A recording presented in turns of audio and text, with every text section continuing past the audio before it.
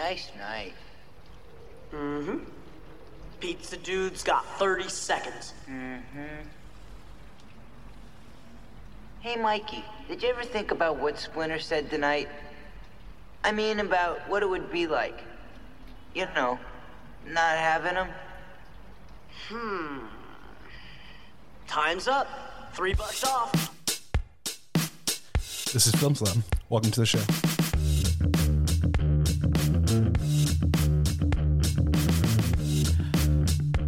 So, I'm Cesar Gonzalez. I'm here with my good friend Patrick Calley. Hey, Cesar. And today we're talking about Teenage Mutant Ninja Turtles from 1990. And I wanted to do this movie second for a couple of reasons, and I'll go over them now. I wanted to show the breadth of what we're going to be doing with this show. And I also wanted to talk about how this movie is not talked about enough, and how there could be a case made for maybe this movie is a masterpiece. So some of my first impressions about this movie as a kid, where it just kind of left an indelible stamp on my childhood. Like if you look through old photos of me as a kid, no doubt I'd be wearing a Ninja Turtle shirt. Especially, like I had this purple shirt, and it was like a group of them, and I liked that especially because Donatello was my favorite. And what kind of surprised me when I started to look things up about this movie is that this movie was like pretty well regarded when it came out. And that kind of surprised me because I thought people would think it was silly or something. But I was like actually surprised to read that this is one of the highest, or the highest grossing indie movie until the Blair Witch Project came out. And that's another thing that came as a surprise to me, is that this is an indie movie. Like nobody wanted to touch this. There's very little amount of money. They started with like a $3 million budget when they first set out on this. What are your early impressions of this? Yeah, so it was an indie movie. That was surprising to me too. And in watching the movie for this podcast and doing the research, I saw that it, exactly as you had said, it was the highest grossing indie movie at the time. Grossed like $135 million in the box office. Yeah, crazy amount. Yeah, independently produced. Wasn't put out, I guess, as like a commercial venture from like the mainstream like Hollywood studios. Mm-hmm. As far as first impressions of the movie, I've got a history with it. When 5 or 6 years old, I was like replaying this movie. Yeah, I had it on VHS. I was just replaying it. I figured. I think we're only about a year apart. Right. Yeah. So it's like I think of a person of a certain age. I feel like most guys of a certain age like loved the Ninja Turtles. Like me and all of my cousins of the same age, like we're all obsessed with it. Yeah, definitely. There's a cultural awareness of it, especially in our friend group and stuff like that. Oh yeah, for sure. And I think I wanted to talk about this and how it's so important because of the saturation of like MCU movies, DCEU movies, and how this is important for that. And this is like a very good rendition of a comic book, and I don't know. I think it needs to be talked about more. Yeah, like this movie as a comic book adaptation. The whole phenomenon of comic book adaptations to film. And they had tried things like this before, like Howard the Duck had failed before, and I think one other that I can't think of.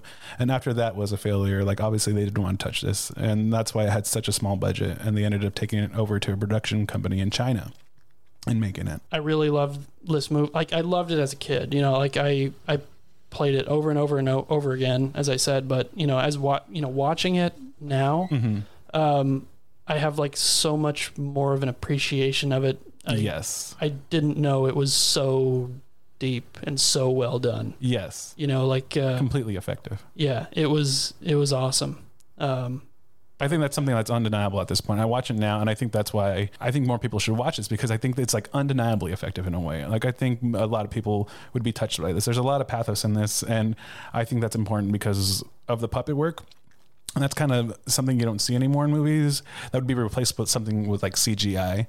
And the director of this movie, his name... It was Steve Barron. Steve Barron. Yeah. So he said he was going for a grounded feel, which this movie... It's completely grounded. Yeah. It's very tactile. You can feel it all. Like the costumes, like you can see sweat on them and stuff. They're really living. And I think that it's not the cartoon. So like in the chronology here, I guess. The cartoon came out in, I think, 1987, Mm-hmm. something like that. So by the time the movie had come out, the cartoon had been running for a few years. Mm-hmm.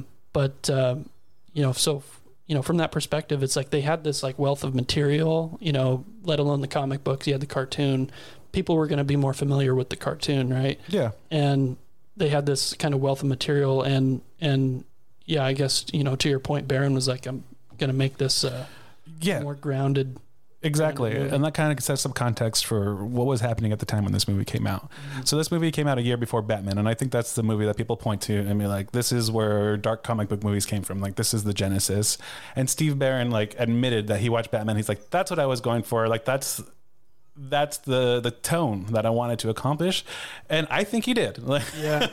I think it's done just as well, if not better than Batman. That's arguable, and is like, that'll piss people off for sure. Yeah, I think I agree with you after watching this again. It's especially the story of Raphael. We can get into it later, but I just want to make a note on Steve Barron. Like, I think his other I looked at his resume, and really the only title I recognized after TMNT was Coneheads. Yeah. So he did Coneheads in 1993.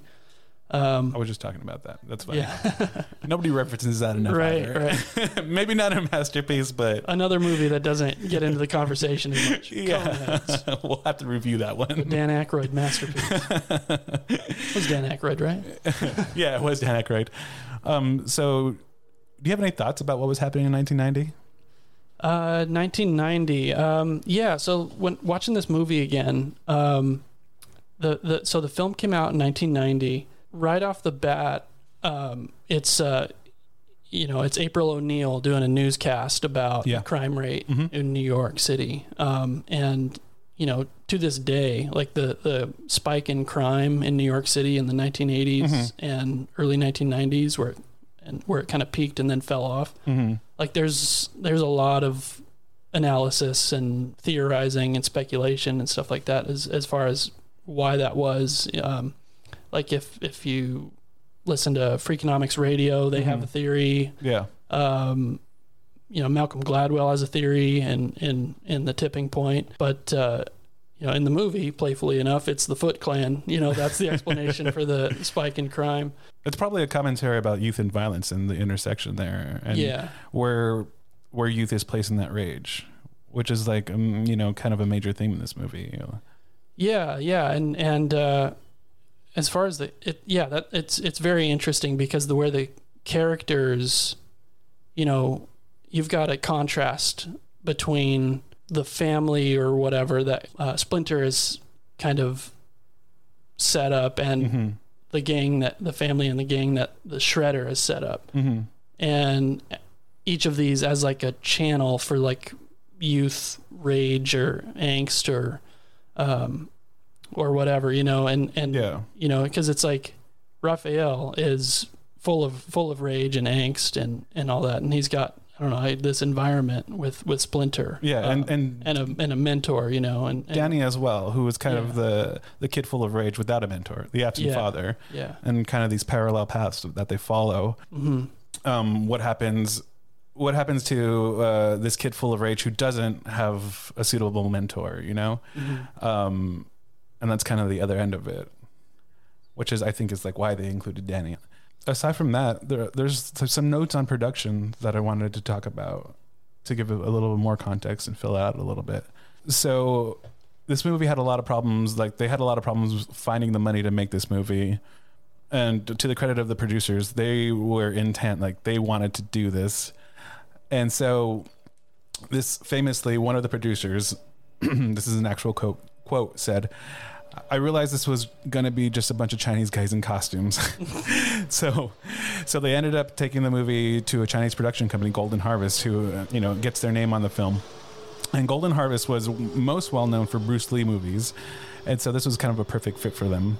And the movie was going well until they started to involve Jim Henson. And Jim Henson, he's a master at what he does. So this automatically doubles the budget. And this is the first time that Jim Henson has lent his name to anything outside of his Creature Shop. And this will be the last time because, notably, he was disappointed in the project. So I read that, so Jim Henson I guess initially didn't even want to be connected to it because of the violence. I guess he knew the Ninja Turtles, right, the source material and all that. And he was apprehensive. Yeah, apprehensive. I guess he needed to be convinced that, it wasn't going to tarnish his legacy. Yeah, and ultimately the connection came because of his son. His son knew the production guys, and so he was convinced by his son to lend his name to this movie. And they had promised him, this is we're doing this in like with good intentions. Or this is going to be like a good spirited movie. This is not a violent movie, which may or may not have been a lie. Yeah. I mean, it. Was the comic pretty graphic as far as violence? I never read any of them directly, right? But from my research, they had taken. I think Jim had looked at the comic, and he's like, there was blood all over this thing. Right. Yeah, like this is not what I do, and that's why he was worried about it. Yeah. There's not blood all over this movie for sure, but there is violence. There's violence, yeah. Yeah. I mean, we don't have Leonardo impaling anybody on one of his katanas, so that's good. But plenty of butt kicking. Yeah, definitely. But it looks amazing. That brings me to the point of the suits, and I think this is an important part of the making of this film is that these suits weighed 70 pounds. They required 2 puppeteers each. There was a suit for action and a suit for acting, and it's well documented that several points during the filming, the actors would just start screaming, "Get this head off of me!" Oh my god! Like panicking, just losing their shit. So they had separate suits. I guess one where they needed to be mobile. I guess the joints were more movable and things like that. And without all the electronics, they stored all the electronics in the shell. Yeah, so for the ones like you see them acting, you get the close-ups on their faces. I'm not sure if those are the ones that weigh 70 pounds or just Bolt suits did. Yeah. But regardless, the way that they move in these suits is incredible. Yeah. So, just to comment on the suits, like all practical effects, right? And the faces moved with animatronic mechanisms inside the head. Mm-hmm. So all of those electronics, I guess, were kind of stored up in the shell. Yeah. And, I had read that they had somebody off screen, controlling the face movements based on the cues in the scene. Yeah, which had to be synced with the head movements that the actors were doing. Right. Yeah. So that this person on off screen who's controlling the face movements in the screen is just watching the scene play out and kind of improvising based on what the actors in the suit is doing, which had to have been interesting. Yeah. Also in these suits, they're made out of latex. So there's this whole portion online. Don't breathe. Yeah. One, it can't breathe. And two, they were in the sewers and they were slipping all over the place. Oh my God. These guys were constantly eating shit. And they were in real sewers. You can tell, right? There are plenty of scenes where they're in actual sewers. The first couple of weeks, they were talking about how just terrible it was. It was hell for them. And the guy who plays Raphael, John Pais, he said that it was just such a frustrating experience, just sliding all around, constantly eating shit. And he's also claustrophobic. So he just channeled all this rage into being Raphael. And so the guy who played Raphael, that was Josh Pais. Yeah. He was the only one who actually, I guess, got to voice it and acted in the suit. Yeah, he's in the suit and that's his voice. Right. Yeah. As for the other ones, their voices got dubbed over and they had no idea until the premiere. Oh. Wow, really? So the guy in the suit, like the guy in the Donatello suit, like went to the premiere and was like, "What, Corey Feldman? What?" Yeah, the woman who played April O'Neil, Judith Hogue, she said, she looked at him. She's like, "Where are you guys? Like that's not you." Oh my God. Yeah, which must have been like, so severely disappointing. I'm surprised that they even came back to the second one. Oh, there's a story, so somewhat related. I think it was 2001 Space Odyssey. Mm-hmm. I think that was Kubrick, right? Yeah. He changed the film score at the last minute, and he didn't tell the guy who did the original score. And it was like at the premiere, the guy who did the original score was like, "What the hell?" He got cut out. Right. One of the masterpieces of all time. Yeah, and a masterpiece score. Like, it was the right. I don't know what the original one sounded like. So Jim Henson famously said that for Storyteller, which is a show that he was working on previously to this, that he had to invent one new technology for each episode, but for this movie that they invented probably nine or more technologies. So this guy was like coming with it off the cuff, like, how do we do this? Let's get this done. A genius. Yeah, no, it's amazing.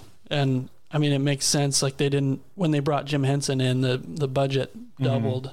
But to cover the gap, I think they connected with New Line Cinema, and New Line Cinema subsidized the rest of the production. Yeah, exactly. And it's kind of like, it kind of put them on the map too a little bit, like, because this movie was like a huge success, like, as we talked about, like, it was the highest grossing indie movie to that point, after before the Blair Witch Project unseated them in 1999.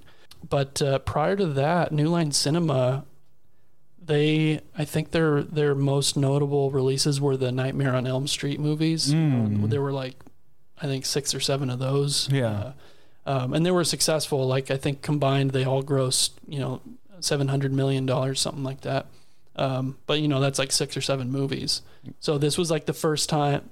I would say this is like the Turtles is probably their most successful single release. It's like their first hit. Yeah. Yeah. And then, they had like a run, after that where they were doing quite a lot. Yeah. I mean, famously for sure. And their names all over movies. A couple of things that kind of stood out to me also in my research is that Barron kind of, in an interview, he offhandedly says that this movie is about a character with mental issues. Which is like kind of like a clear vision, because that's not the first thing I would think of. Yeah. I mean, it's a little more clear now that I've rewatched it. And he's talking about Raphael, right? Yeah. Yeah. He's talking about Raphael. I thought that was interesting, that he had a really clear vision of what this movie was going to be about. And Raphael very much centers this movie. Kind of like in tandem with that note is that Sally Menke, Tarantino's editor, who has now passed, but she edited this movie, and this movie is very tight, and you can see kind of like the brilliant work that she put into it. And you put this in the kind of league with the Tarantino movie, and those things just move, and I think this movie very much like moves, and you kind of it just doesn't, there's no lulls. And I think maybe when we watched this like maybe a month back or something like that, and we were kind of excited about it. Yeah. I thought maybe the third act was a little draggy, but I just watched this week and it was like, no, like beginning to end, excellent. No, you're right. It moves. Yeah. Sometimes it's hard to keep up with the plot. Yeah, no, it moves. Like if we want to talk about it a little bit, just the first 10 minutes of the movie, you know all of the characters. Yeah, like definitely. The first scene after they kind of save April from getting jumped by the hoodlums, they have this scene like in the sewer when they're returning to the hideout. Yeah, to Splinter. Yeah, to Splinter. Yeah, and right off the bat, you get a sense of like all 4 of their personalities. Right off the bat, you get a sense of Raph's personality. He's walking in kind of like trailing 30 feet behind the others. He's kind of sulking after he lost his sai. You just kind of see immediately that he's like the outcast of the group. He's kind of like apart from his brothers. When they get into Splinter's, get back into their house and Splinter's there, like you get a sense of Leo immediately. He runs right up to Splinter, like, gets down on his knees and he's like, "Master, we did well." So he's kind of like the leader, like kind of the goody two shoes, appeals to authority, and kind of, he's kind of the leader.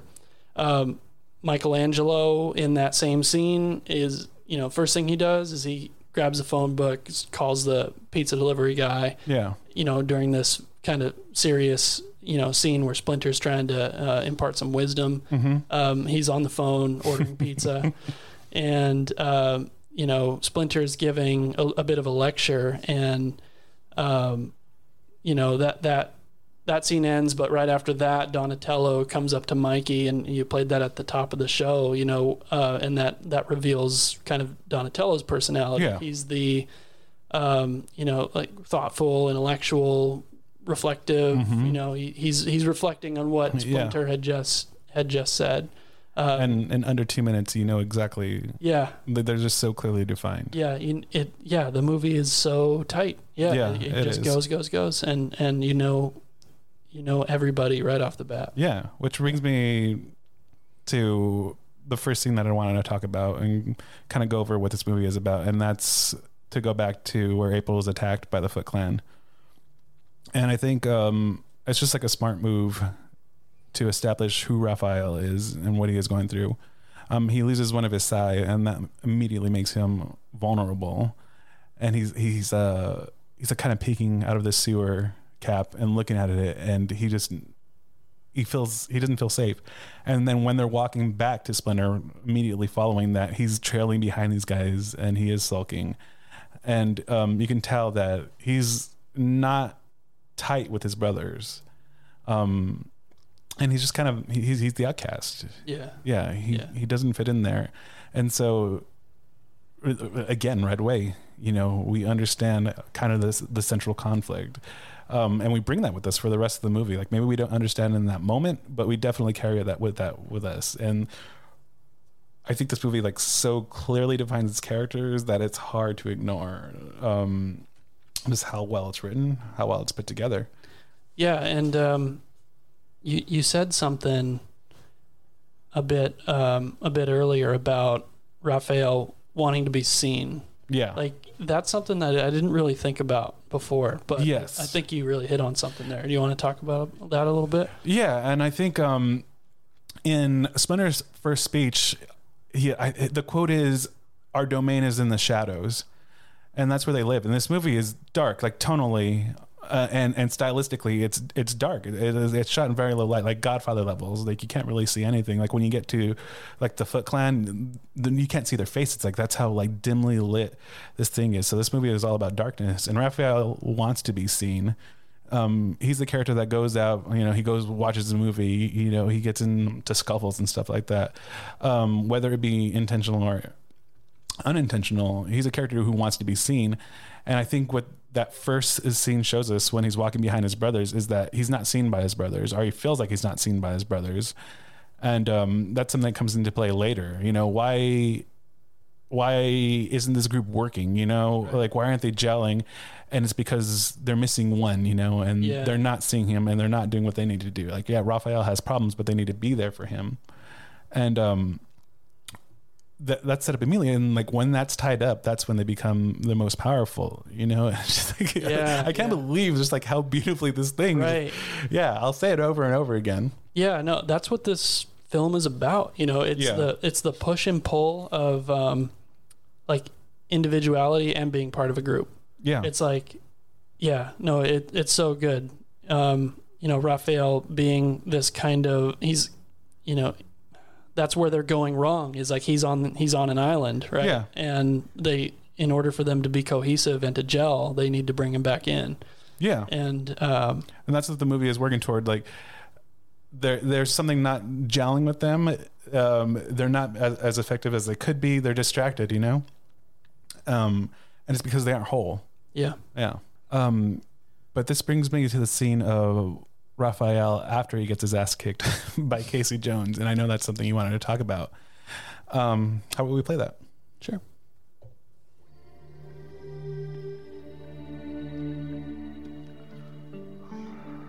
My Master Yoshi's first rule was possess the right thinking. Only then can one receive the gifts of strength, knowledge, and peace. I have tried to channel your anger, Raphael, but more remains. Anger clouds the mind. Turned inward, it is an unconquerable enemy. You are unique among your brothers. for you choose to face this enemy alone. But as you face it, do not forget them, and do not forget me. I am here, my son. Okay, so that's powerful. That is beautiful. God. And what a good mentor. Like, he sees what's going on with him, right? He's Yeah. like, you're trying to face this alone, and it's not going to work out for you. Yeah, and he knows him so perfectly well, but he's not going to give him the answers or not even try to like hold his hand through this thing. Yeah. He just tell him this is what you need to do. And I think in his first speech, he kind of gives a general statement of like why this isn't working, or he tells him you should think about what it's going to be like when I'm not here. And that's them being self-reliant, and these guys cannot be self-reliant if they aren't whole. And then we get to this speech, and it kind of crystallizes more what the problem is, and it's that Raphael is angry. Yeah. And Which goes into your theory about violence in the 90s and angry youth and things like that. I think it's... Yeah, no, like this scene, like, chokes me up every time. Yeah. Like that, It's it's crazy. so good. Yeah. And I think a lot of it is the way it's shot too. Like the camera is right in their faces. It reminds me of something like The Revenant, or something like kind of like Chiva worked on, where the frame is like kind of tight and their faces are just up and so close, and the camera is just kind of like going side to side, and Raphael's like crying and so emotional. Like the camera is right there on him, and you're not going to see that in a Marvel movie. Let me tell you that much. Yeah. The tear, like the light from the candle reflecting off the tear coming down. Yeah. Off of this animatronic mask, like, wow. It is light from a candle. Like, I'm pretty sure they shot that with only light from a candle. Maybe the cameras weren't as good. Maybe there was more lighting, but that's some Kubrick style shit.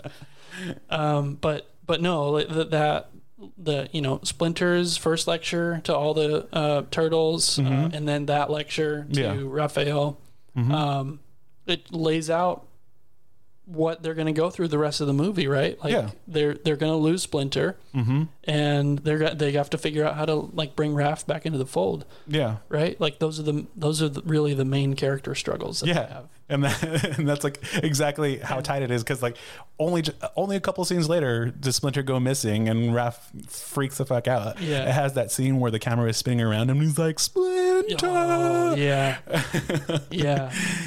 Yeah, that's a really, really powerful scene too. Just like the 360 going around exactly while he's screaming. Yes, like he's screaming. Yes, which is another point for this movie, because there is a really thoughtful cramming here. Like the framing of the scenes, the lighting, the cutting. There's so much thought put into this. It's like it's almost auteurish. In a way, like you can see the marked as a director. I'm surprised he didn't go on to do other things. I mean, Coneheads. Yeah. But I'm surprised he didn't like go on to make something kind of more in this tone that maybe wasn't a comic book movie. I would love to see. So the foot rate at the apartment, I think, is more of it's an indicator of why Raphael feels left out by his brothers. And he kind of gets frustrated. He goes on the roof and they don't know where he is. And they say he does this all the time. And we get the idea that they're not ignoring him, but they're trying to give him his space. Hasn't Raph been gone a long time? Nah, he does it all the time. He likes it. Are you sure? Don't worry. He'll probably be back any minute. So that's kind of a quick taste of what that scene is doing. And I think this movie is kind of like addressing mental health issues in a way, and what he's dealing with. The kind of like, we don't show people on the outside what we're going through, and if you don't ask for help, how can you be helped? And I think Raphael is like so closed off from these people. He's kind of cutting himself out, but also his brothers need to like reach out, and find him. Yeah, because in that scene that you just played, it's Donatello totally not understanding the reality, if he's being sincere about, he just likes it, he just needs to blow off some steam and he'll be back. Yeah. He likes it. Yeah, like totally dismissive. Like he's Right. fine. They don't understand what he's going through. You know, they don't have like the clarity that Splinter has, and I don't think they really understand until the kind of famous like retreat in the forest scene, which is probably one of the most profound things in this movie, and kind of what makes it stand out. Yeah. I think you don't get scenes like this in these kinds of movies anymore, where it stops the story in a sense, you know, and it doesn't really. I mean, it does push the plot around, but mostly what's happening when they retreat to that house after they get their asses kicked is that it's all character. Like they just like dive headfirst into developing all these characters. They develop Casey and April, the relationship between them and their banter, which is, you know, really great. It's a nice little B story, but also, you know, how these characters react in crisis. Yeah. And so just to talk about Leo's vigil, right? Yeah. So I think that's the moment where they're resolving that like misunderstanding about like Raphael, right? Is like the misunderstanding about Raphael and not kind of like bringing him in as they should, or looking out for him, or reaching out to him as they should. Yeah. So that's Leo, I think, who like comes to that realization and, you know, has that vigil with him. And then when he finally wakes up, that's the moment where Raphael's part of the group again. Yeah. You know, and from that, you see from that point on, the team is gelling, right? Yeah. You know, when Raphael wakes up from the tub, that's the point. Moving on from that point on through the rest of the movie, like they're made whole, I guess, on that front. Like the four of them are good. Yeah. But so now, since the four of them are good, it's time to go get Splinter, right? Yeah. You know, so I think a part of that is because Leonardo, he's the one sitting there, yeah, right? Yeah. He's like watching over him, and Raphael wakes up and he sees him there. Yeah. Yeah. And he probably, Oh yeah, and he's like, okay, they do care, or you know, like this is my family. Yeah. Yeah.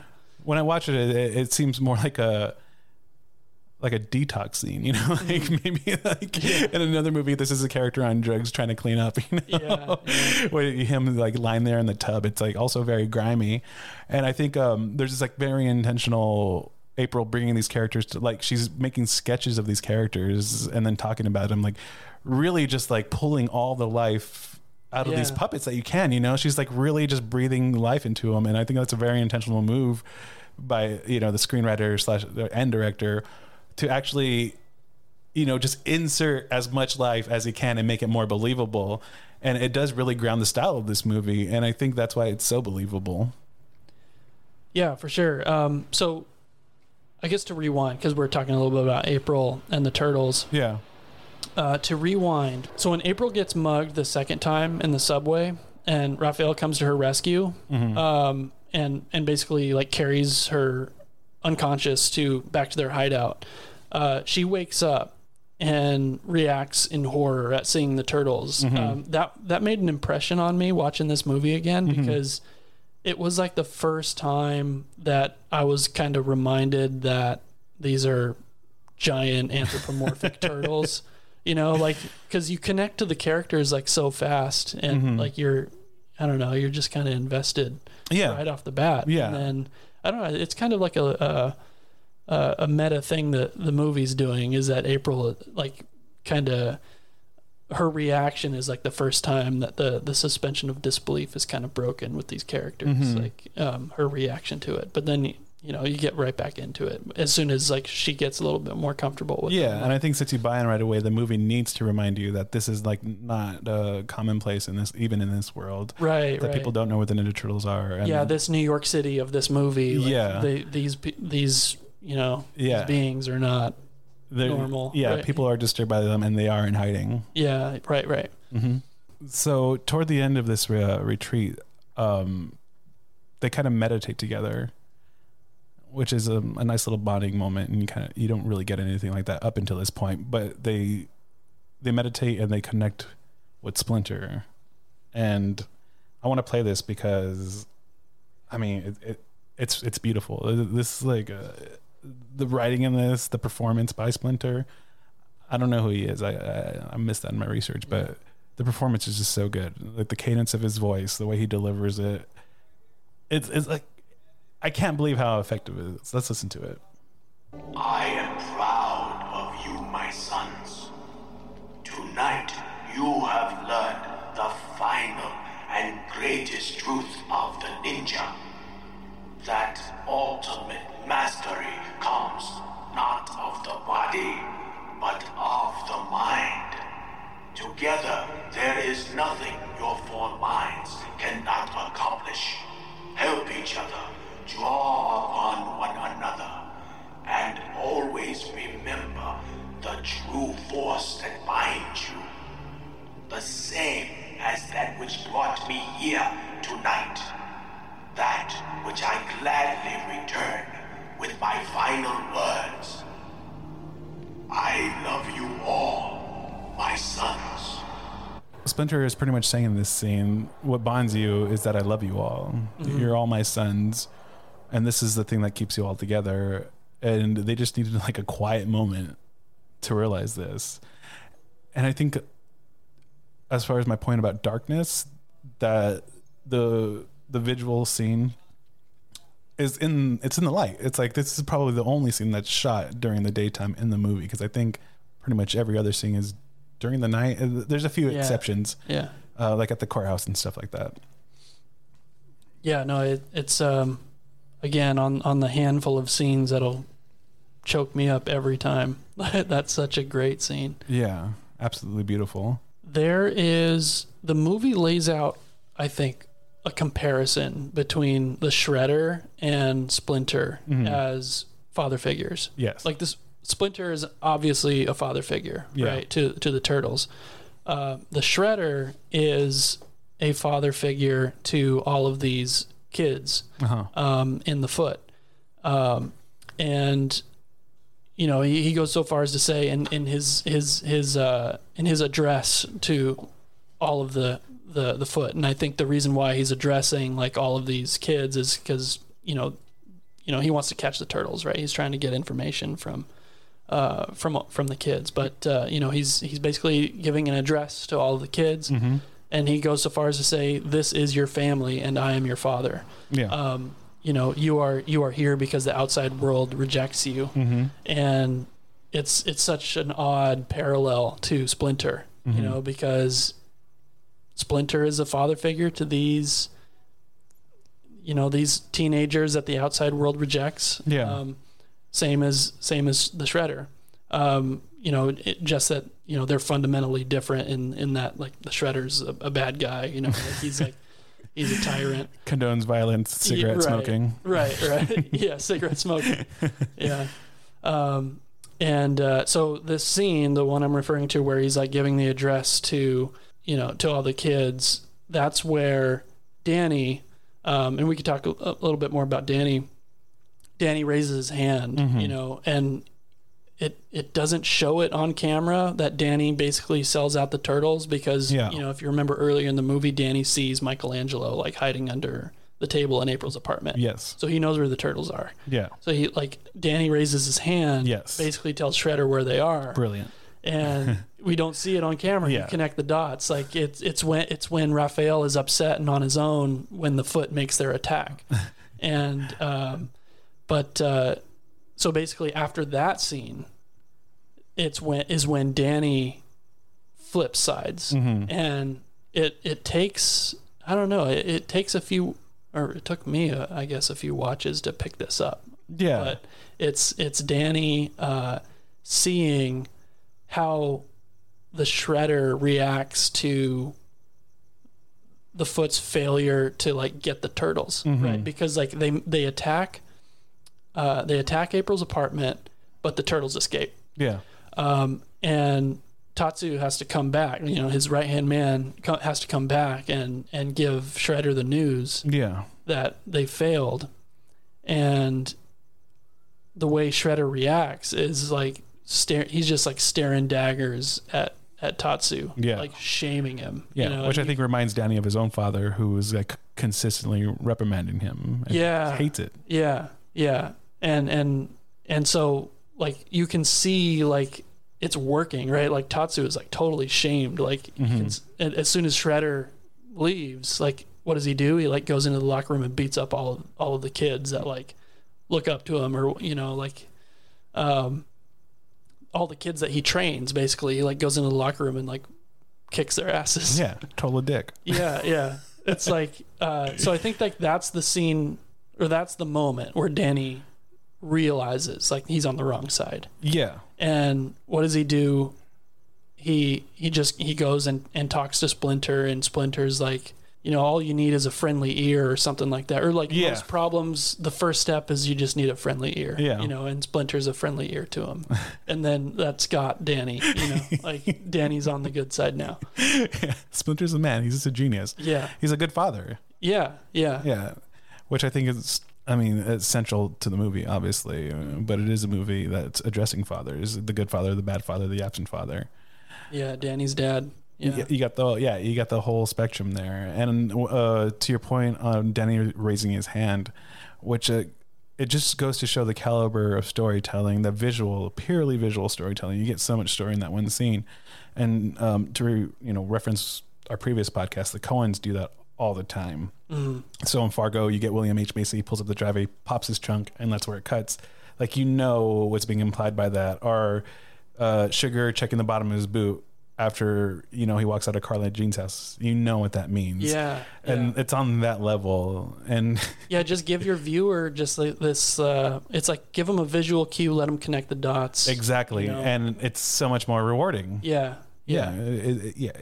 Another example of that is like when Danny, after he sells out the turtles, and Shredder lays this out, basically what that headband means. You know, like he gives one of the foot guys the headband, and he's like, it's a tremendous honor to wear this Dragon Doji. Yeah. Right. And then you see Danny, after he sells out the turtles, you see him wearing the headband. Like, he got the headband for that. Yeah. You know, like it doesn't happen on camera, but you pick it up. It's like, wow. Yeah.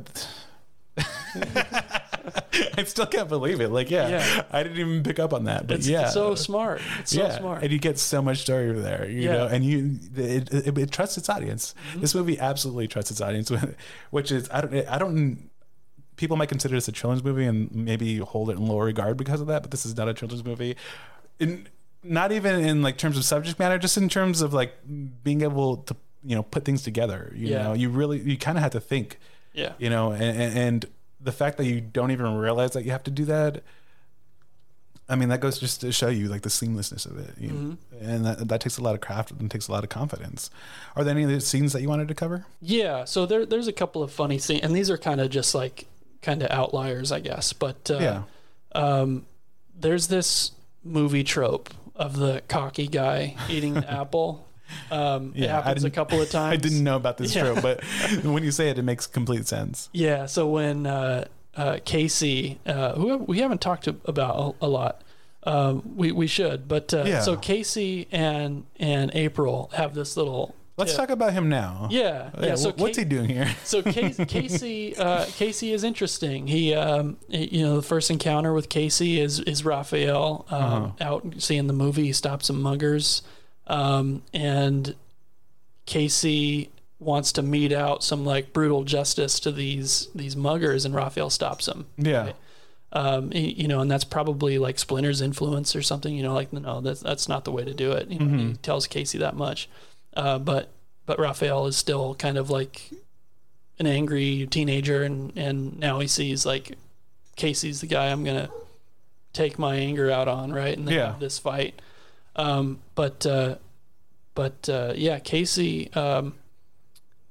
Casey's an interesting character. Like he comes in, and I think he sees, you know, notwithstanding that first encounter with Raphael, where, you know, he kicks Raphael's butt and oh man, at the end of that encounter, he calls him a freak. Yeah. And you hear Raphael And he flips out. He's like, freak. Yeah. Yeah. And this, yeah. So when he screams, you know, when Raphael screams after that, we get a wide shot of the city. Like he is, like, he's making himself heard, you know, like you can hear all of the city. He's not living in the shadows, you know? Yeah. He's out there. He's, he's just loud, you know, he's a big presence. Mm-hmm. And I think that's what that scene is speaking to as well. The fact that he's also just, you know, very sensitive about being a freak, about not looking like a person, you know, he feels that very much. And I think that's part of him not being seen or accepted. And I think that's very purposeful in the sense that, these are teenagers and these are things you feel as a teenager. And I'm sure that's why the comic was written, or, you know, kind of this idea of, you know, being a teenager and being a mutant, you know. Right.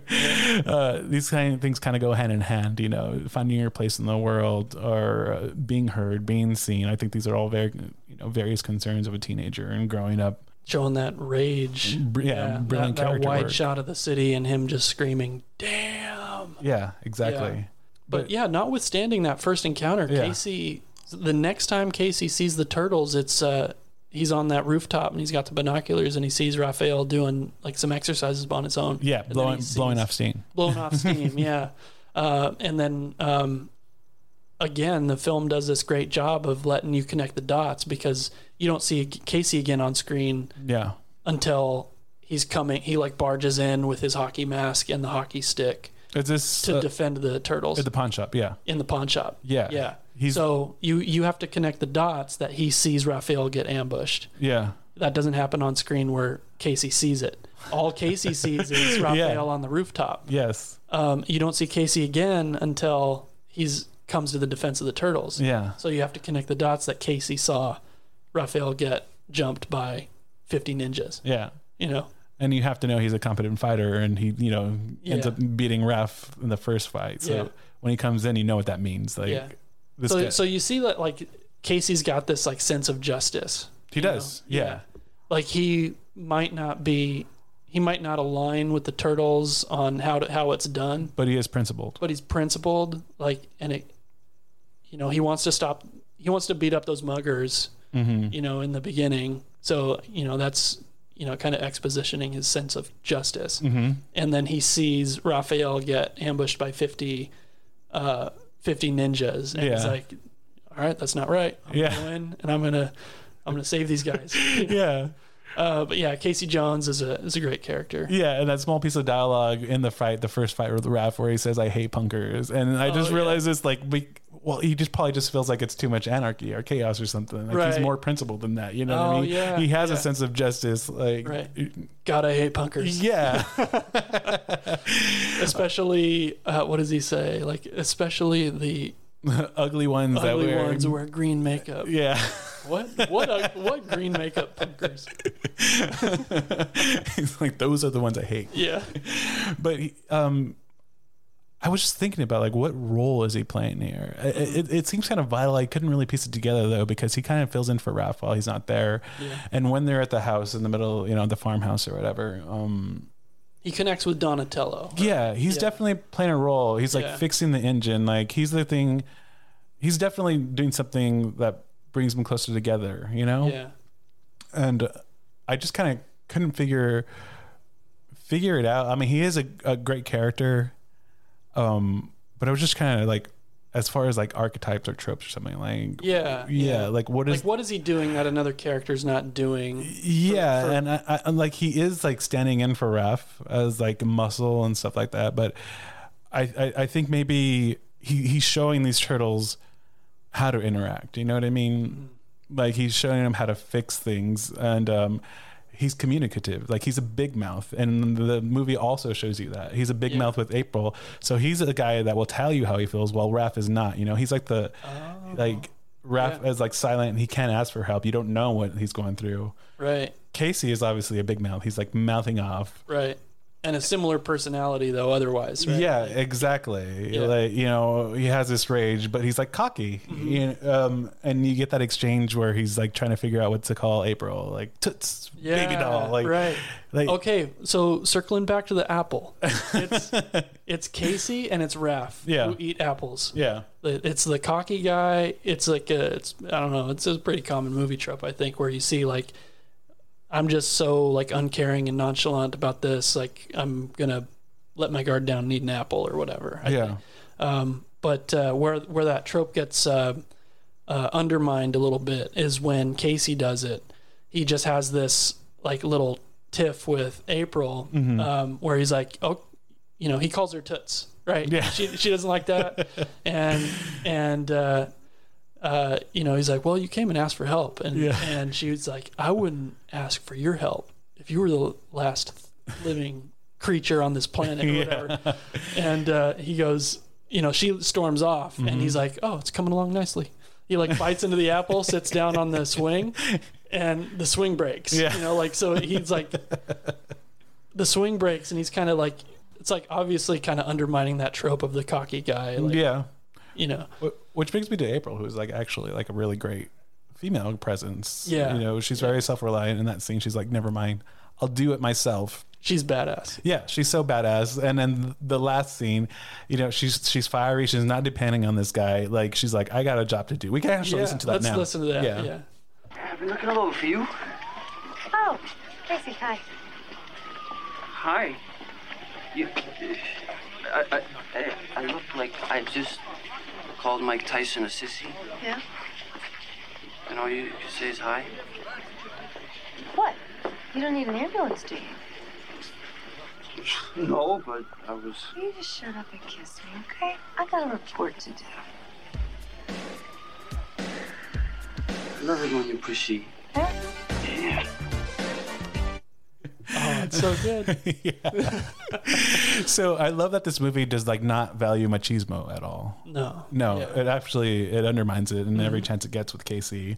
And there's that scene where they call him, what is it? Claustrophobic. Oh yeah. He's like, I've never so much I've never even looked at another guy.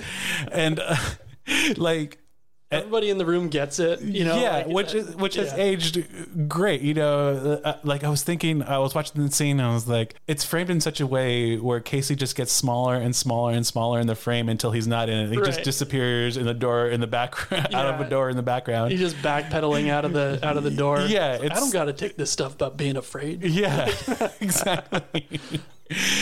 And so she asks him at the end, she's like, do you need an ambulance? Like, she's like playing with him, she's telling them, and you know, this is a woman who's like, she's not depending on him. He didn't save her at all.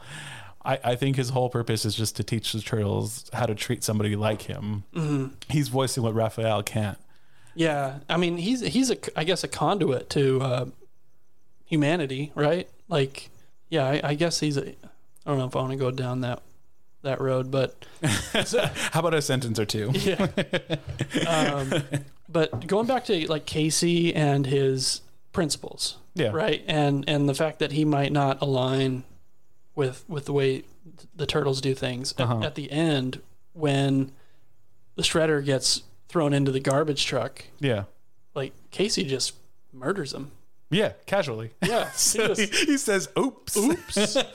Pulls the lever on the trash compactor, and you see Splitter's helmet just, Shredder's helmet just crushed. Yeah, it's dark. Yeah, it is so dark. Yeah, and talk about it, I'm just connecting to that. It's like, it kind of comes full circle on Casey Jones. You know, like I don't know if the movie's doing this deliberately, but I gotta figure it is. But yeah, he just like casually kills him in the garbage compactor. Yeah, something they could never do, but yeah.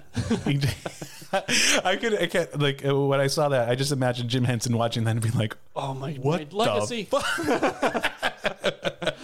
Like, that's the one scene I thought about when he said there was so much violence. He's like, you promised. Pretty much covers like what's great about this movie. And if you haven't caught it by now, well, you're on your own. Yeah. But as far as outliers go, there's a lot of things in this movie are surrounding this movie that were like, you know, sort of interesting, especially considering the production and stuff like that. But I was watching the sequel earlier, and I know they made a bunch of money off the first one, and it's kind of funny to see the commercialization of the second one. Like in the first 10 minutes, there's a montage of people eating pizza, and like, they're banking off this angle of like pizza, and they're using this movie to like sell pizza.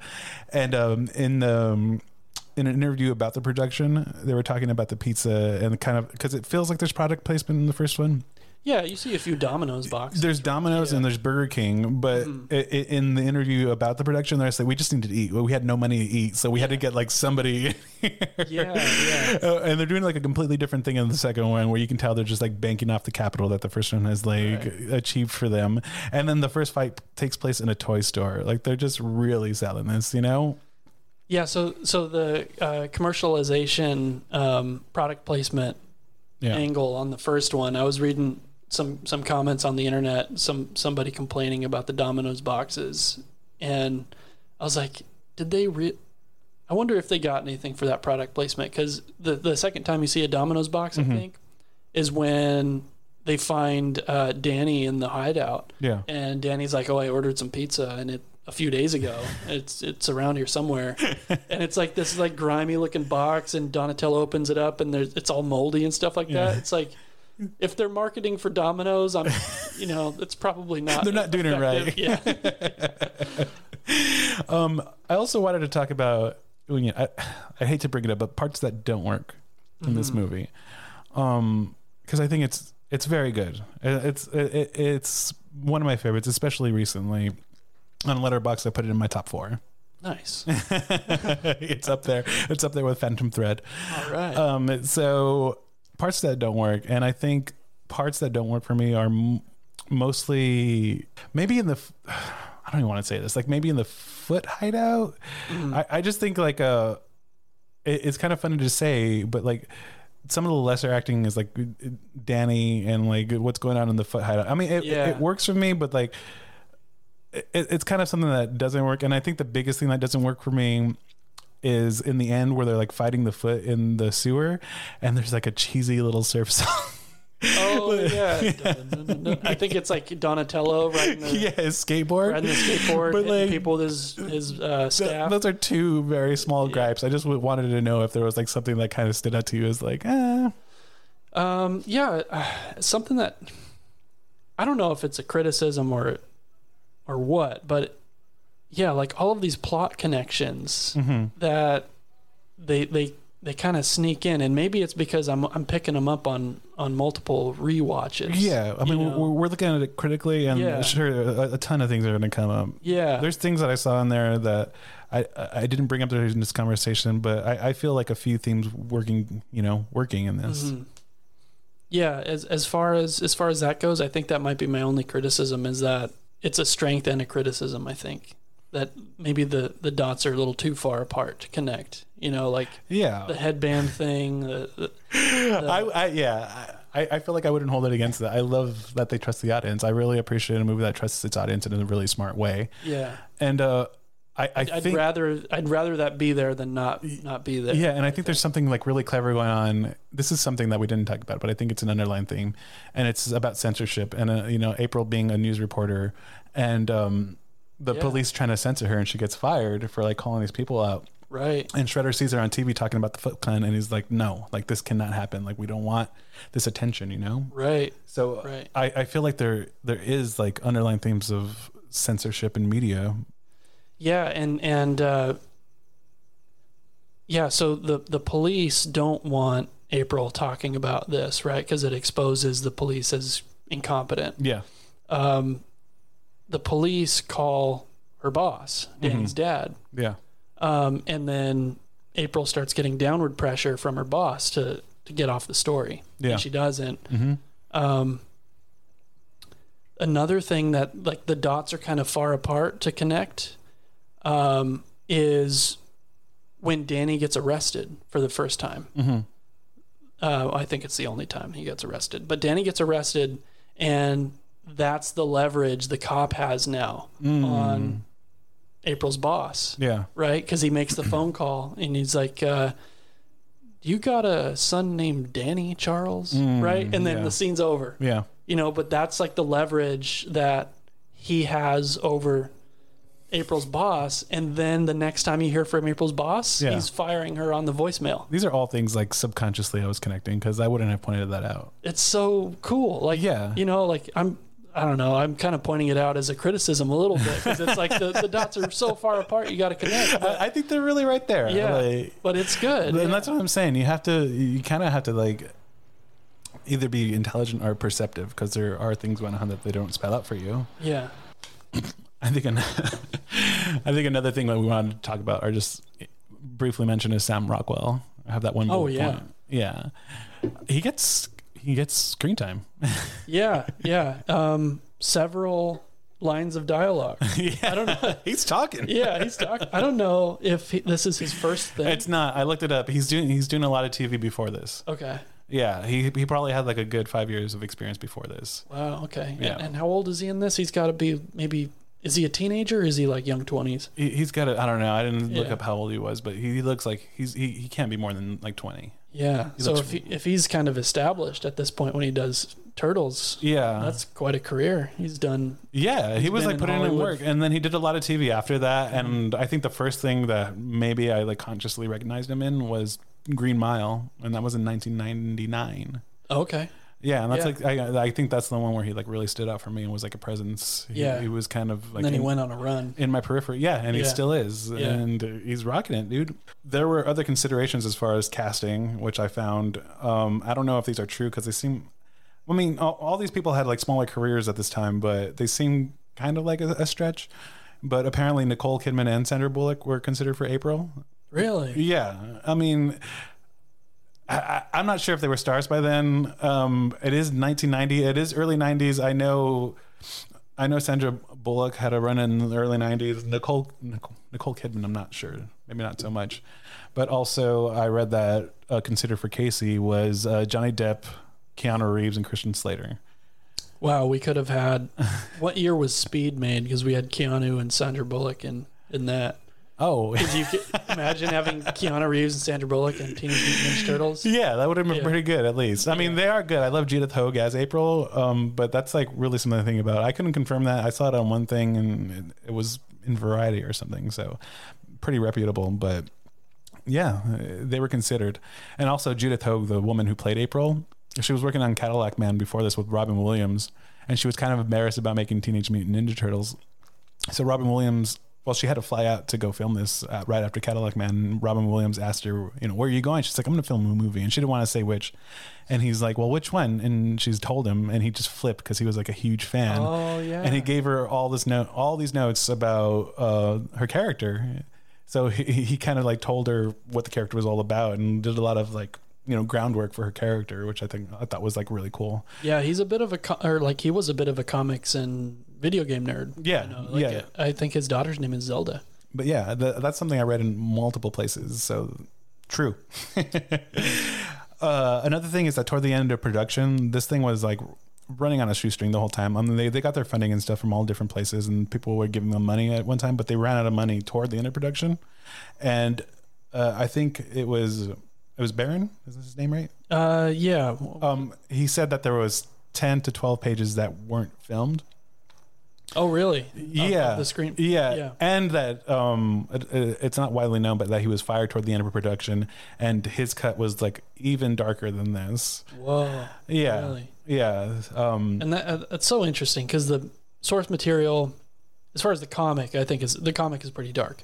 But what everybody knows about the Ninja Turtles, like going into this movie, I think it's from the cartoon. I think so. More widely than the comics, for sure. Right. So like to make it like this dark tone, that's interesting. Yeah, I think it was such a bold move, and I don't think that gets enough credit because this movie is. It is dark, but it's like it's just lit really well. I mean, that darkness really plays like beautifully, like especially to develop the characters and kind of set the tone of the story. And so when you get kind of like that dusky light in that farmhouse, you're getting story from it too. Yeah. You said this earlier, but yeah, it has to get back into the conversation for the movies that really did the first comic book adaptation really well. Yeah, I think it needs to be back. Like I feel like people might ironically like this movie, or maybe like it feels very niche to me right now, where the nerds. I don't know. I don't even know if that's a thing anymore, but it's just like a really niche group of people who speak highly of this movie, and I think this is a movie that should be like widely accepted. It's legitimately good. Yeah, so good. Yeah. I think the argument can be made, and I don't know if we made it well enough here tonight, but this movie could be a masterpiece. Like, yeah. I really think it could be. I think it's really that well done. A couple of last notes that I wanted to talk about that are kind of funny. Just kind of one-offs, but Roger Corman, famous producer / director, had a different idea. He wanted to make this movie, but he wanted it to be comedians, like famous comedians of the day. And so it would have been Gallagher, Sam Kinison, Bobcat Goldthwait, and Billy Crystal, just painted green with shells on their back. Oh my gosh. Yeah. So Gallagher, Kinison, Billy Crystal, and what was the fourth one? Goldthwait, Bobcat Goldthwait. Okay, I don't know who that is. Okay, so there was a show in the 90s called Happily Ever After with the little rabbit. Like, it was this guy with the little rabbit friend he would talk to. Oh, man. He has like a really distinctive voice. He's a director now, but like if you heard his voice, you would know exactly who he was. Okay, but I know the other three. I want to see if I can guess like who they would be cast as. Yeah. Like Kinnison's got to be Raphael, right? Kinnison's yeah, Raphael. I can imagine that. Yeah. And then Gallagher's Michelangelo, right? Okay. Yeah, Billy Crystal would make a good Donatello, I guess, right? Yeah, or Leonardo, but I don't know who that fourth person is.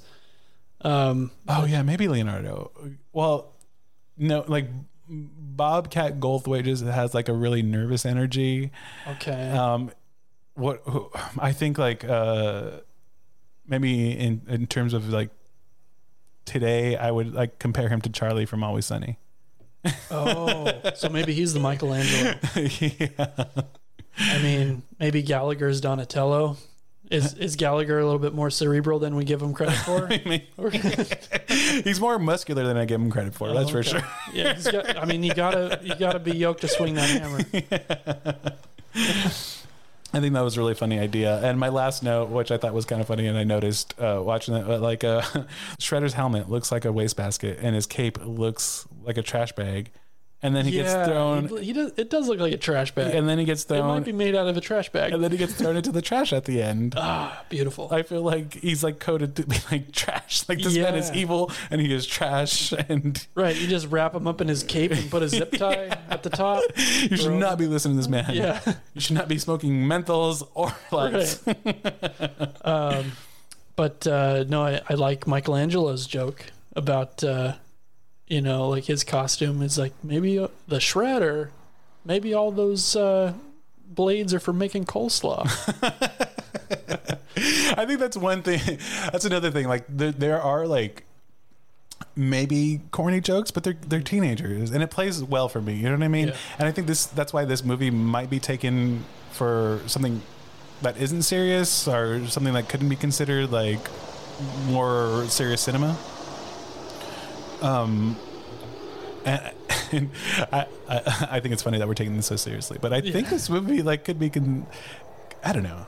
I think that's our like whole argument that this movie is one of the greats. Yeah, we got to make people believe.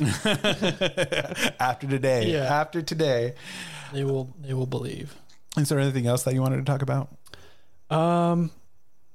Yeah, so that idea for Kinison and Billy Crystal, that kind of sounds like I think there was an idea to make a Lord of the Rings movie back in the day with the Beatles. Yeah, the Beatles foursome. When you mentioned that's what it made me think of. What you can do with the Ninja Turtles is since the four of them have these archetypally distinct personalities, is you can take popular foursomes in pop culture and and just think who's the Leonardo, who's the Raphael, who's the Michelangelo, who's the Donatello. So are there any popular foursomes that we might be able to slot in, like King of the Hill? Like do you think the four guys in the alley kind of divvy up personality wise, like the Ninja Turtles? I mean, honestly, I don't think that they're clear enough in my head. I think you might be able to take a better shot at this. Okay. I want you to run with it. Yeah. So I kind of see Bill as the obvious Michelangelo. Uh-huh. You know, he's like the lovable, ditzy goofball. Yeah. You know, it gets more difficult after that, but I think I see Dale as Raphael. He's the outcast. Dale? Not Dale. Boomhauer. Not Boomhauer. No, I don't see. Boomhauer's too well adjusted. You know, like he is kind of out there on his own, but Boomhauer is too well adjusted, I think, to be Raphael. Oh, okay. I think Raphael's got to be a little twisted. and Dale, I think Dale is Raphael for me. Boomhauer might be the Leo. I think. Well, I don't know. I think the others kind of look up to Boomhauer. That's why I think he's kind of the Leo. And then Hank may be the Donatello. He might be the. I don't know. Between Hank and Boomhauer, they're the Leo and the Donatello. I think I could do this with Sex and the City. Sex and the City? I've seen a few. We've got Cynthia and Samantha. And... We got Carrie, Samantha, Charlotte, Miranda. Oh, there's no Cynthia? No, but close. Oh, all right. So I think Carrie, obviously, I think she would be the Leonardo. Mm-hmm. She's like the leader. I agree with that. Samantha, she's kind of like a rambunctious. She's the one that has a lot of sex and is always talking about it, but I think she's the Raphael. Like, she's the one that's just kind of like the wild card. She's out there, you know? Yeah. Charlotte, she's the ditz, so she's obviously Michelangelo. Okay. Yeah. And then Miranda is kind of the more the thoughtful one, but she is still very playful and also not the leader. Yeah. So Donatello. Okay. And Donatello is definitely playful. I mean, Donatello buddies up with Michelangelo. And yeah, they goof off and together all the time. Yeah, he can't he is like the brains, but also he can't be the leader because he's I guess immature. You know, he's like still. He's like very playful with Michelangelo. They're like little kids in the corner, you know, and he's just like not serious enough to be the leader, you know? Yeah. Even though he is the brains. Yeah. So where do you see the Ninja Turtles when they grow up? Like, what would they become as an adult mutant Ninja Turtles? I feel like Michelangelo maybe owns a pizza business. Yeah. Yeah, I buy that. I kind of see him as a surf bum. You know, he would just be a surfer. You know, he wouldn't really care about a job or anything. But I could see him owning a pizza business. Yeah, Donatello is probably a scientist. Yeah, in my fantasies, he's a tech bro. Yeah, he would be. He's like, he'd be rich. Yeah, like Donatello would be rich. He's like the famous one. Yeah. He'd be like the Zuckerberg of the Mutant Ninja Turtles. Yeah, I feel like Leonardo would be the one who never quite got to do what he wanted to. Uh-huh. You know, like he's laying low. I don't know. Like he would just have like a really menial job. Maybe a family. But can that happen though?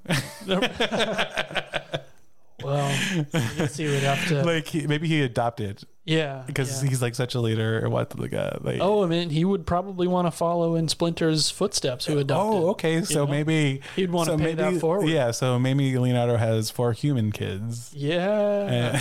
Teaches them how to be ninjas. Exactly. You know what? We didn't talk about this, but what I think this movie owes a lot to the Karate Kid. Yeah, they reference it in part 2. Oh, they do? Yeah, they do the whole wax on, wax off bit in part 2. Oh, wow. Okay.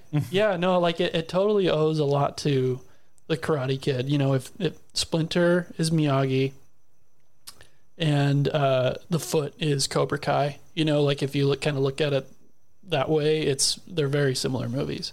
Yeah. You know, and you know, you've got Miyagi playing mentor to Raphael, or Miyagi playing mentor to Ralph, or what's his name? Is it Ralph? in The Karate Kid? Do you remember the main character's name? I think Ralph is Ralph the name Macchio? Or is that the his name of the actor? Is that the name of the actor? I can't remember if that's the name of the actor. Hold on. I'll get it for you right now. Yeah, Ralph Macchio is the name of the actor. Oh, okay. God, what's the name of the character? Daniel-san. Daniel-san, yeah. So you got Miyagi mentoring Daniel. You got Splinter mentoring Raphael. They're kind of the same movie in a lot of ways. And just what the Karate Kid did to popularize like martial arts movies. I mean, it wasn't Karate Kid that did that. You know, you've got like Bruce Lee and but like as far as, you know, on the American side of things. Yeah. I think this movie holds up better than Karate Kid. I do too. But yeah, I think that about wraps it up. And I think a thing that we wanted to reference that we didn't quite get to, and it just goes to show the kind of like a thought and cleverness and the way they use elements to kind of give you story, and that's the nunchuck scene. Oh yeah. So that's so good. Yeah, we'll close up the show with that clip because it plays so well on sound. But they're using music here. Yeah, like so every as you're listening to this clip, when you're hearing music, it's Michelangelo spinning his chucks, and it looks amazing, right? Like the camera is like he's getting more close-up shots and like close-up shots of his hands, and he's like spinning the chucks behind his back and all that stuff. And then when you don't hear any music and you just hear these lame swishing sounds, it's the foot guy, and it's like the camera is a little bit further back. Yeah, it's a wide shot. Yeah, he just looks totally lame. But like the way he's like probably doing just as well, but no music, and he just looks like a clown. Yeah. So just the effect of the music and the camera work, it's Michelangelo that looks badass. So we'll go ahead and leave you with that, and we'll see you next time. Oh, a fellow chucker, eh?